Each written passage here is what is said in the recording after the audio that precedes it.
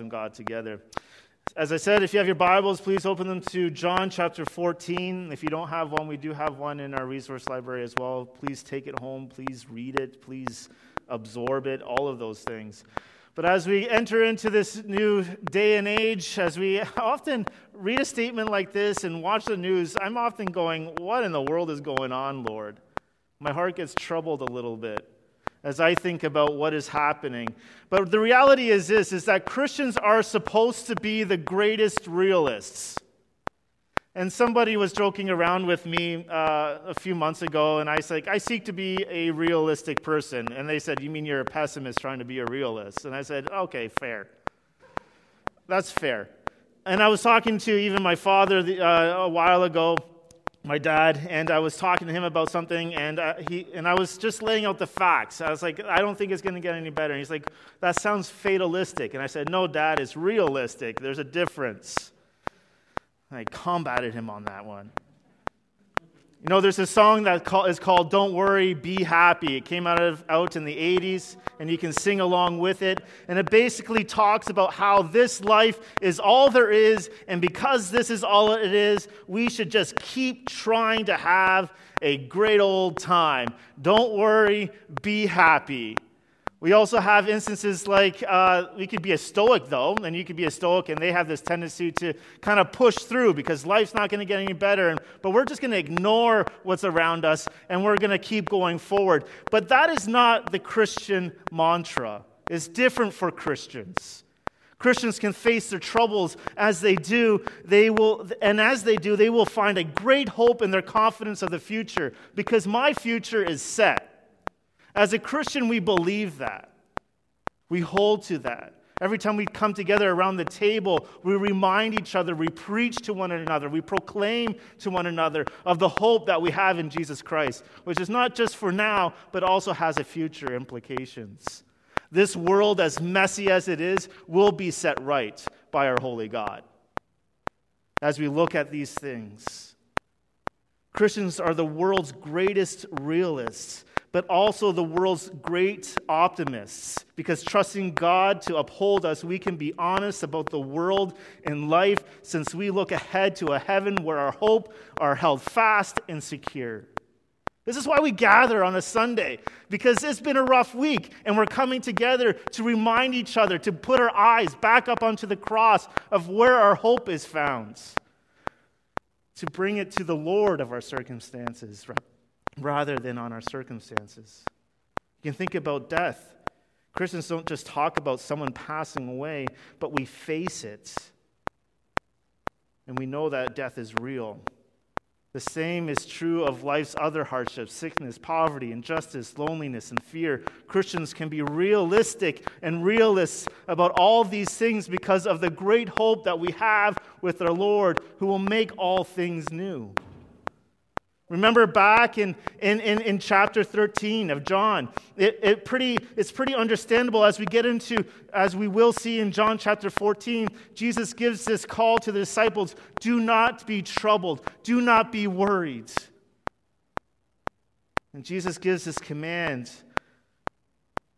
as they move forward together, a promise to come and to take them to be with him and declare that he and he alone is the way, the truth, and the life. So if you have your Bibles, we'll be reading from John chapter 14 all the way to 1 to 14. And the word of the Lord says this, let not your heart be troubled. Believe in God.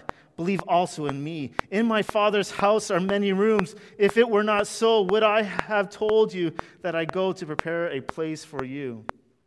And if I go and prepare a place for you, I will come again, and I will take you to myself, that where I am, you may be also. And you know the way to where I'm going. And Thomas said to him, Lord, we do not know where you are going. How can we know the way? And Jesus said to him, I am the way, the truth, and the life. No one comes to the Father except through me. If you had known me, you would have known my Father also. From now on, you do know him and have seen him. In verse 8, Philip said to him, Lord, show us the Father, and it is enough for us. And Jesus said to him, have I been with you so long, and you still do not know me, Philip? Whoever has seen me has seen the Father. How can you say, 'Show us the Father'? Do you not believe that I am in the Father and the Father is in me? The words that I say to you, I do not speak on my own authority, but the Father who dwells in me speaks his works. Believe me that I am in the Father and the Father is in me, or else believe on account of the works themselves.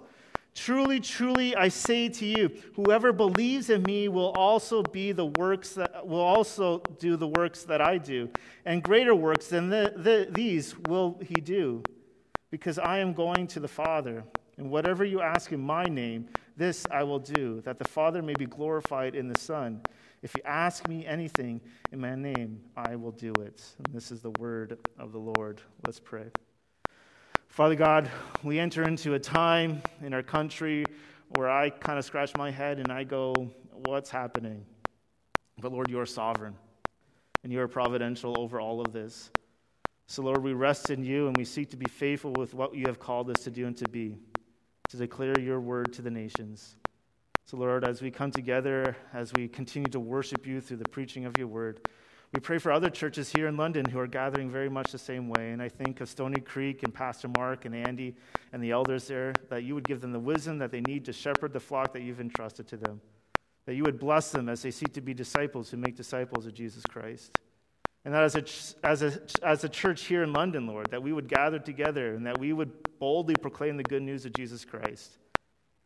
Lord, as we continue to worship you through the preaching of the word, God, I can't do this on my own. There's no possible way I can make this turn out well. So, Lord, by your Spirit, Lord, will you help this sermon turn out well? Give me the necessary power and the appropriate affection. And please use this sermon, Lord, to bring glory to your name, joy to your people, and salvation to the lost. And amen.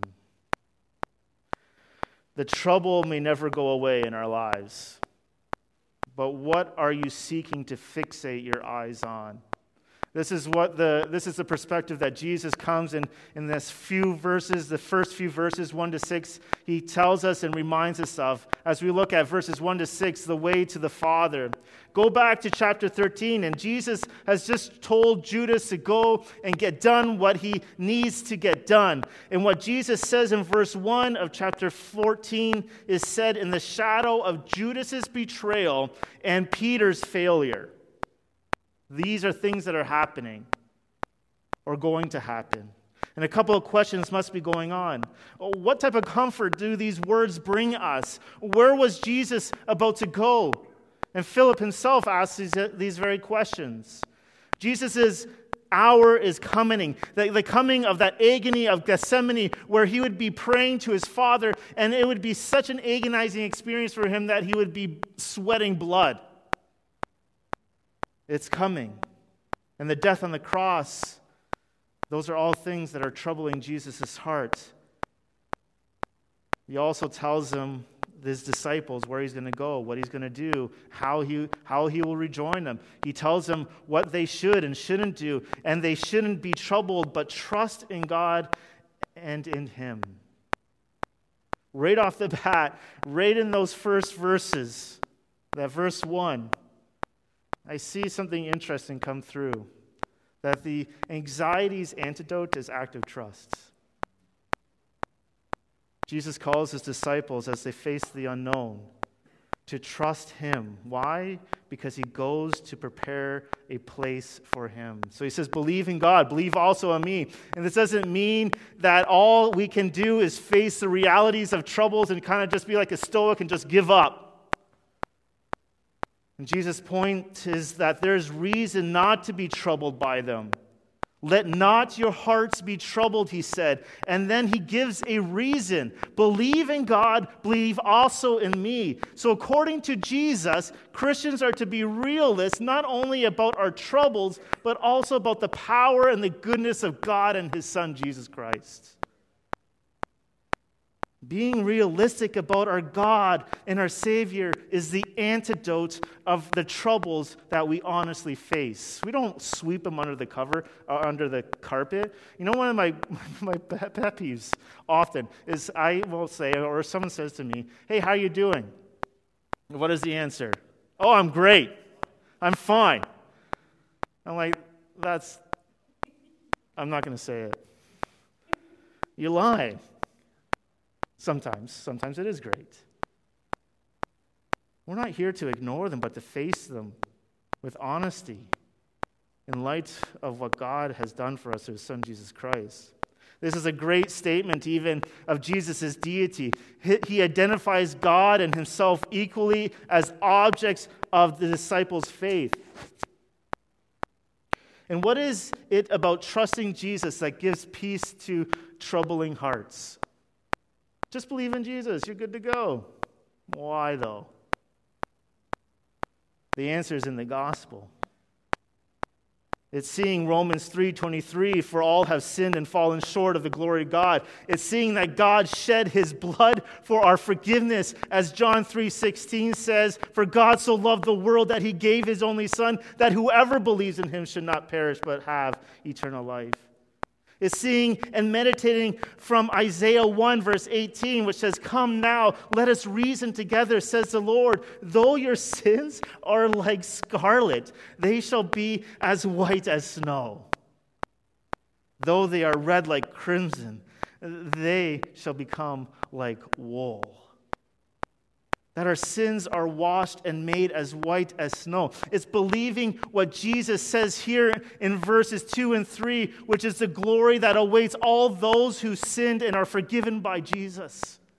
So He comes and He says, let not your heart be troubled. Believe in God. Believe also in me. Why? Verse 3 or verse 2, in my Father's house are many rooms. If it were not so, would I have told you that I was going to prepare a place for you? Is this you? Do you believe the gospel? Are you resting in the gospel? Then this promise is for you. It's with this promise that we can say, along with the writer of Hebrews, my discipleship group was just walking through this chapter this past week, and we talked a lot about this, verse 6 of Hebrews 13. So we can confidently say, the Lord is my helper, I will not fear. What can man do to me?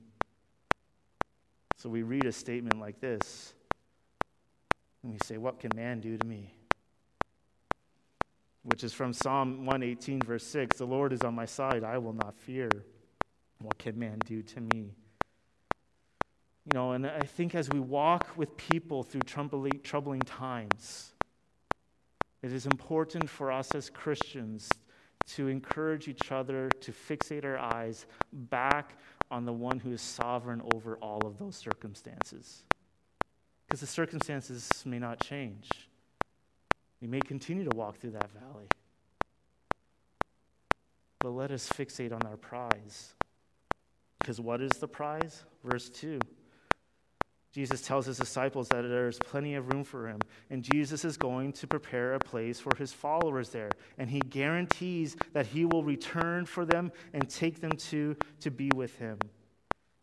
He's going to prepare that place in heaven for His own, and the Holy Spirit, as Jesus goes and prepares a place for His own, the Holy Spirit prepares the redeemed on earth for their place in heaven. And this is the new temple, the new Jerusalem, the new heaven, and the new earth. These are the things that we wait for. And did you catch the guarantee that Jesus gives? I will come again, and I will take you to myself, that where I am, you may be also. And Jesus is going to prepare a place for His followers there, and the fact that He does so guarantees that He will return for them and take them with Him. That's why when we come around the table as a church family, we say that at the end, we declare that He is coming until He comes again.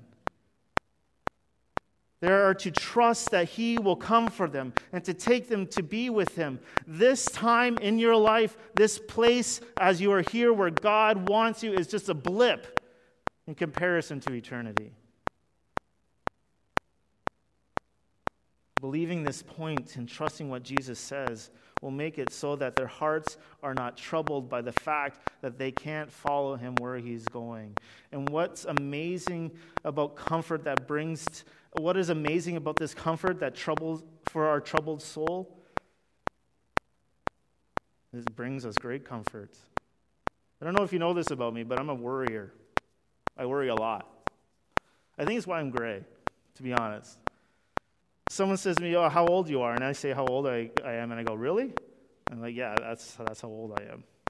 I met someone this past week who's like, "Guess how old I am?" And I said, "I guess," because they gave me a hint. I was off by 1 year, which was great. And that individual looked like they were 25. And I said, "This isn't unfair." But I'm a worrier.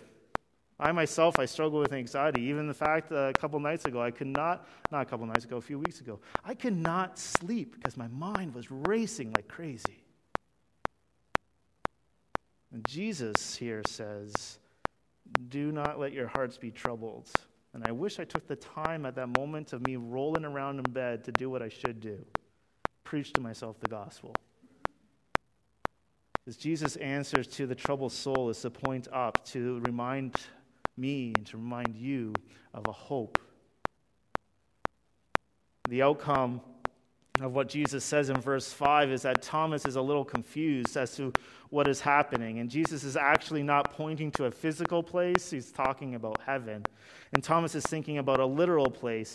And Jesus' reply shows Thomas hasn't quite wrapped his mind around all that Jesus has to say. So Jesus gives this answer to his confusion. Jesus is the way. In order to get this, we need to see that Jesus going to the Father means his death is a substitute for his people. The way to the Father goes through the cross. And the death of Jesus is the way to the Father, also in the sense that all who would serve Jesus must follow him and take up their cross and follow in his footsteps. The way to the Father is the way of being cleansed by Jesus and following his example. Have you been cleansed by the blood of Christ that he shed for you on the cross? Have you believed the gospel, that Christ died for your sins and that he rose again, that he ascended to the right hand of God, that he will return? Are you following his example? Are you growing in Christ's likeness? Are you being a disciple of Jesus? That is what it means that Jesus is the way, but Jesus is the truth. It means everything he says corresponds to reality, including these things that he just said and the things that he will say. He is also the one who gives life. Life is in him. John 1:4, in him was life, and the life was the light of men. God gave him the ability to have life in himself, as John 5:26 says. His words are spirit and life, as John 6 says. And the dead will hear the voice of the Son of God, and they will live. And this happens only through Jesus Christ, who is the way, the truth, and the life. No one comes to the Father except through me. If anyone ever comes and tells you that there are many roads in order to get to heaven or to get to God, they are lying to your face. There is only one way, and it's only through Jesus Christ. This is a strong affirmation that Christ alone is the way of salvation. To imagine and proclaim other ways is to mislead people and forget the necessity of his coming and redemption. If there were many other ways to get to heaven, why in the world did Jesus have to die? Jesus died for our sins. It is to deny what Jesus even says here. See, Jesus is the way to the Father, and there is no way to heaven except through Jesus. And to go through Jesus is to have him cleanse you by his blood, which was shed for your sins on the cross, to follow his example. But there's a practical aspect to this belief. In that belief, we have a great hope that can't be taken away, a hope that calms the biggest storms in our life, light that shines in the darkness. We can embrace the reproach of Christ and rejoice because of the knowledge that is only found in Jesus Christ, that he is the way, the truth, and the life. No one comes to the Father except through him. We are. We can embrace the reproach of that. And knowing that we have a great shepherd that walks with us through the valley and the peaks, Jesus is the only way to the Father, as he is the one who represents the Father, as we see right here in verses 7 to 11. Jesus represents the Father. And I think if a Christian is honest, they know what Philip is talking about in verse 8. Lord, show us the Father. There are times when God seems distant from us, and our hearts desire a tangible sign of God's presence and reality. And Jesus' disciples were confused and troubled about Jesus' leaving. So Philip asks Jesus for an experience that would make their belief in God real. So in verse 7, he comes along and he says this, if you had known me, you would have known my Father also. From now on, you do know him and have seen him. And what you read here is not the first time that Jesus even says this. To know Jesus is to know the Father. And Philip's request in verse 8 shows that he doesn't quite have an understanding. He doesn't quite grasp what was going on. And then Jesus takes the time to explain to him in verse 9 what is happening. This is another great passage talking about what is called the triune God. Three coexisting, co-eternal persons who are God. God the Father, God the Son, and God the Holy Spirit. And Jesus is reminding Philip that he is the one who reveals God, just as Hebrews 1 verse 3 says, he is the radiance of the glory of God, the exact imprint of his nature. Or in 2 Corinthians 4, verses 4 to 6, where at the end in verse 6 it says, for God who said, let light shine out of darkness, has shone in our hearts to give the light of the knowledge of the glory of God in the face of Jesus Christ. Have you ever seen a symbol that tries to explain the Trinity? There's the diamond, or not the diamonds, the triangle, the circles, three circles that are overlapping. My kid, one of my kids on this past week, one of their school projects was to make an illustration of the Trinity, which was like pulling teeth for my wife because I wasn't there, because he hates cutting and pasting. Now you know who it is. Which is unfortunate for him. But I'm not the only child in this room who had to deal with that. But they made this triangle trying to illustrate the Trinity, that there is one God. God eternally exists as three persons, Father, Son, and Holy Spirit, and each person is fully God, and there is one God. That's what Jesus is talking about here. And this is what Jesus explains in verse 10. The Father is doing his work in the words that Jesus speaks. By means of the words Jesus speaks, the Father works, just as he speaks the world into existence through the word that we see in John 1, verse 3. So in verse 11, he comes along and he says this, believe me that I am in the Father and the Father is in me, or else believe on account of the works themselves.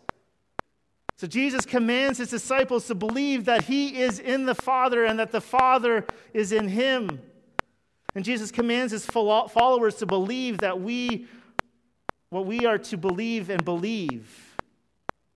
The Father, the Son, and the Holy Spirit, all God, but each is not the other. If the disciples find this hard to understand or believe, Jesus says, hey, look at what I've done. Who else could raise someone from the dead?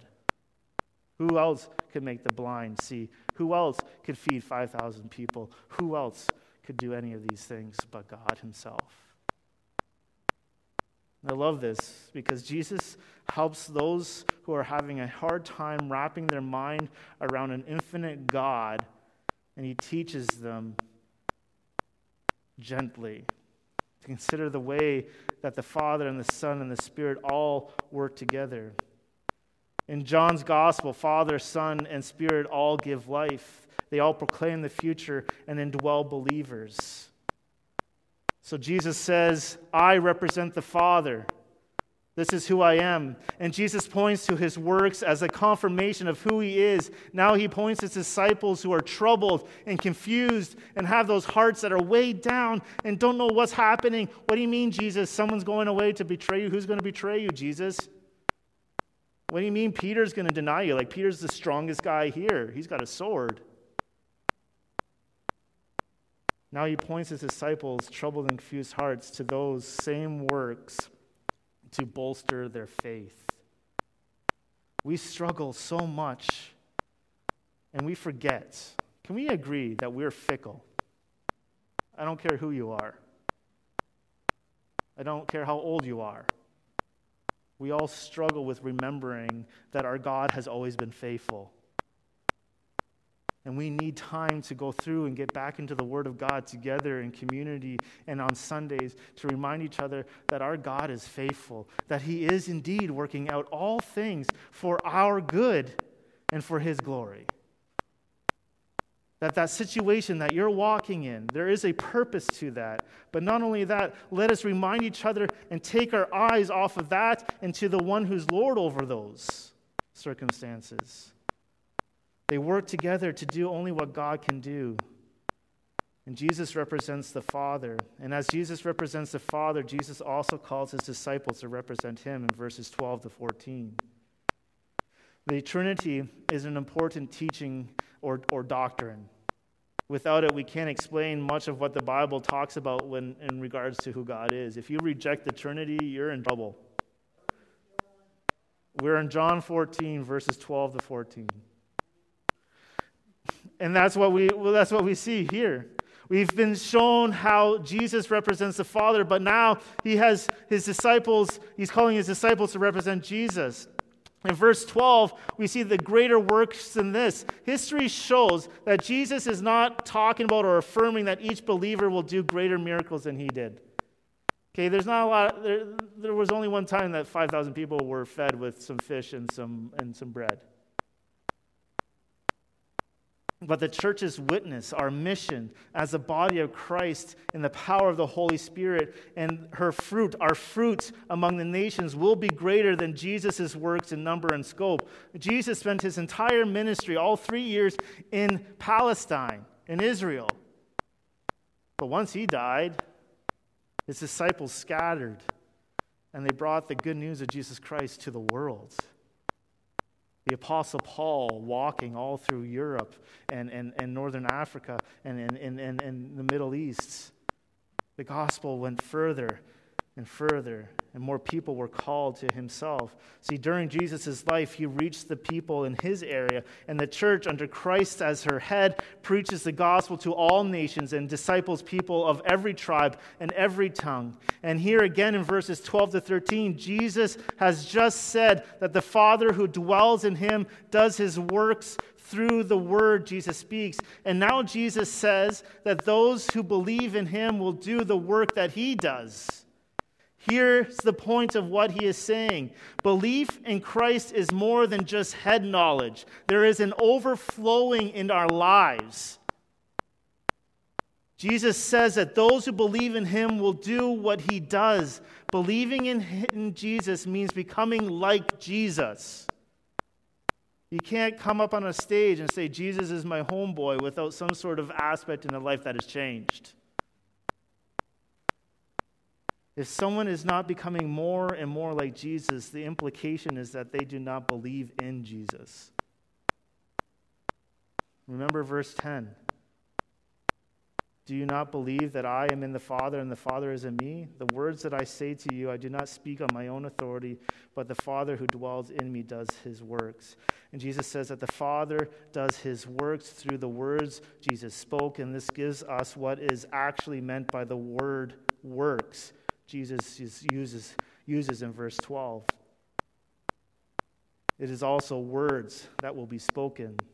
The works of Jesus are seen as we and accomplished as we go out proclaiming the good news of Jesus Christ. There's a saying, always preach the gospel, but only use words when necessary. I hate that saying. Because Jesus himself says you got to actually speak. Doesn't mean that you don't act like a jerk and you only get to speak. Your words should match your actions.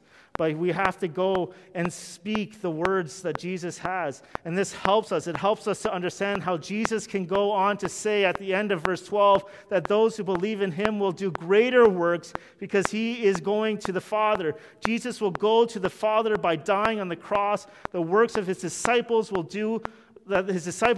be greater for the same reason that the least in the kingdom of heaven is greater than John the Baptist.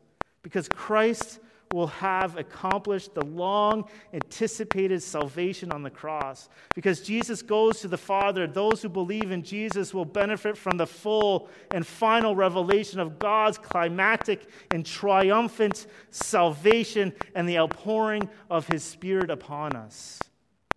This is what we get to do as disciples of Jesus who make disciples. We go out and we proclaim in the power of the Holy Spirit that Jesus Christ died for our sins. Not only did he die, but he rose again 3 days later. And after 40 days, he ascended to heaven, but he's coming back. And we go out representing Jesus doing that. So in verse 13, he says this, "Whatever you ask in my name, this I will do, that the Father may be glorified in the Son." Let's stop here for a sec and talk about this. Let's talk about this moment here. This does not mean that every time you pray in Jesus' name that Jesus is just going to answer your prayers. You ever had that? Who's here has had a prayer that hasn't been answered the way that you like? I sure have.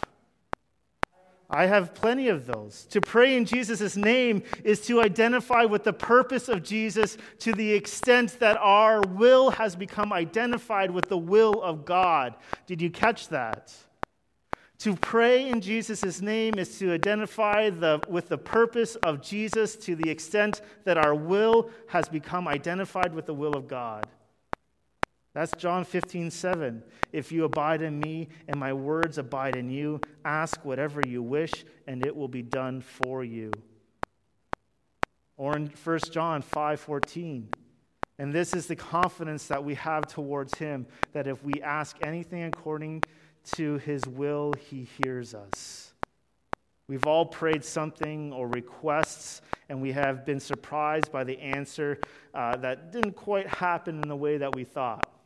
I have a list in my prayer journal of things that I've prayed for, and then I try to mark in there how they've been answered. And I must be honest that I don't think any of them have been answered the way that I thought that they should be.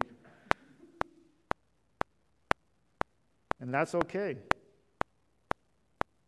We all have prayed something, a request, and have been surprised by how they've been answered in a different way, and have been better answers than what we were thinking. And sometimes the answer may be no, which can be the best answer. But in all of this, we trust and believe that God is who he said he is, that the words of the disciples are in view the words to the disciples are in view of verse 12, guide our understanding of what verses 13 and 14 say, where Jesus says he will do whatever his disciples ask in his name. Jesus isn't a cash machine. And I think we abuse him for that. I've used this illustration before, asking my dad, I said, "Dad, I need a car so I can get to school." And my dad says, "Well, what's the need?" "I need to get to school. I need a car so I can get to school." And he's like, "No, what's the need?" And I said, I guess to get to school." And he says, "Well, here's $2 for the bus." God answers his prayers. See, the two controlling modifiers of what Jesus' promises here are, one, that the requests be in the name of Jesus, and two, that they result in the Father being glorified in the Son. A request in the name of Jesus is a request that is in keeping with the character and the mission of Jesus. "Dear Lord, please give me $1 million. Although I think these days $1 million isn't a lot of money. But how does that meet those modifiers? The gospel tells us what Jesus sets out to accomplish, that the Father's name would be hallowed. Jesus does not promise to grant requests that are out of step with his character and his purpose, chiefly to magnify the glory of the Father. That's why we pray, God, will you not glorify yourself? I've prayed, I don't know how many times, God, take this pandemic away. This sucks. Lack of a better word, probably. And God has obviously answered, no. You know what the outcome of almost 2 years in the pandemic has been? I have seen God work in people's lives in amazing ways that wouldn't have happened if it wasn't for this pandemic. God is providential and he's sovereign over these situations. And Paul expresses much the same. The valley in 2 Corinthians, the valley you may be going through right now, the valley you're asking that God would bring you out of, the best answer might be no. So that we can learn something greater. 2 Corinthians 12:7 says, so to keep me from becoming conceited because of the surpassing greatness of the revelation, a thorn was given me in the flesh, a messenger of Satan to harass me, to keep me from becoming conceited. 3 times I pleaded with the Lord about this, that it should leave me. But he said to me, my grace is sufficient for you, for my power is made perfect in what? Weakness. Therefore I will boast all the more gladly in my weakness, so that the power of Christ may rest upon me. For the sake of Christ, then, I am content with weakness, insults, hardships, persecutions, and calamities. For when I am weak, then I am strong. So what do we do with all of this? I think something to remember is that as Jesus represents the Father, so we represent the Son. We can gladly embrace the reproach of Christ and rejoice in the knowledge of the truth, waiting for his return by doing the works he has done and inviting others to the knowledge of that same truth. In John 13:36, it says this, Simon Peter said to him, Lord, where are you going? And Jesus answered him, where I am going, you cannot follow me, but you will follow afterwards. See, Jesus announced that he is going where they can't go yet, and then tells them that they aren't to be troubled over this, but to trust him and trust the Father. And Jesus takes time to explain all of that and what they are to believe. And what are the disciples to believe? They are to believe that by going away to the Father, Jesus is accomplishing salvation and preparing the new creation and will one day return to take them to be with him. Jesus himself is the way to the Father. His words are true and life-giving, and Jesus is the way to the Father because the cross reconciles us to the Father and models that kind of self-sacrificial life that those who follow Jesus are to live. And maybe also add this, Jesus is coming back. You want to be on the right side. If Jesus isn't the way, the truth, and the life for you, if you haven't repented and believed and rested in the good news of Jesus Christ, the only other option is the pure wrath of God being poured on you. Jesus absorbed God's wrath for me when he died on the cross. When I repent and believe in that, his righteousness is imputed upon me. Jesus is my substitutionary atonement. He took that punishment for me. But if I reject Jesus, guess what I get? All of that wrath that was poured out on the cross. Jesus just doesn't point to the direction, though, but tells them of this Trinitarian truth. He is the Father and the Father is in him.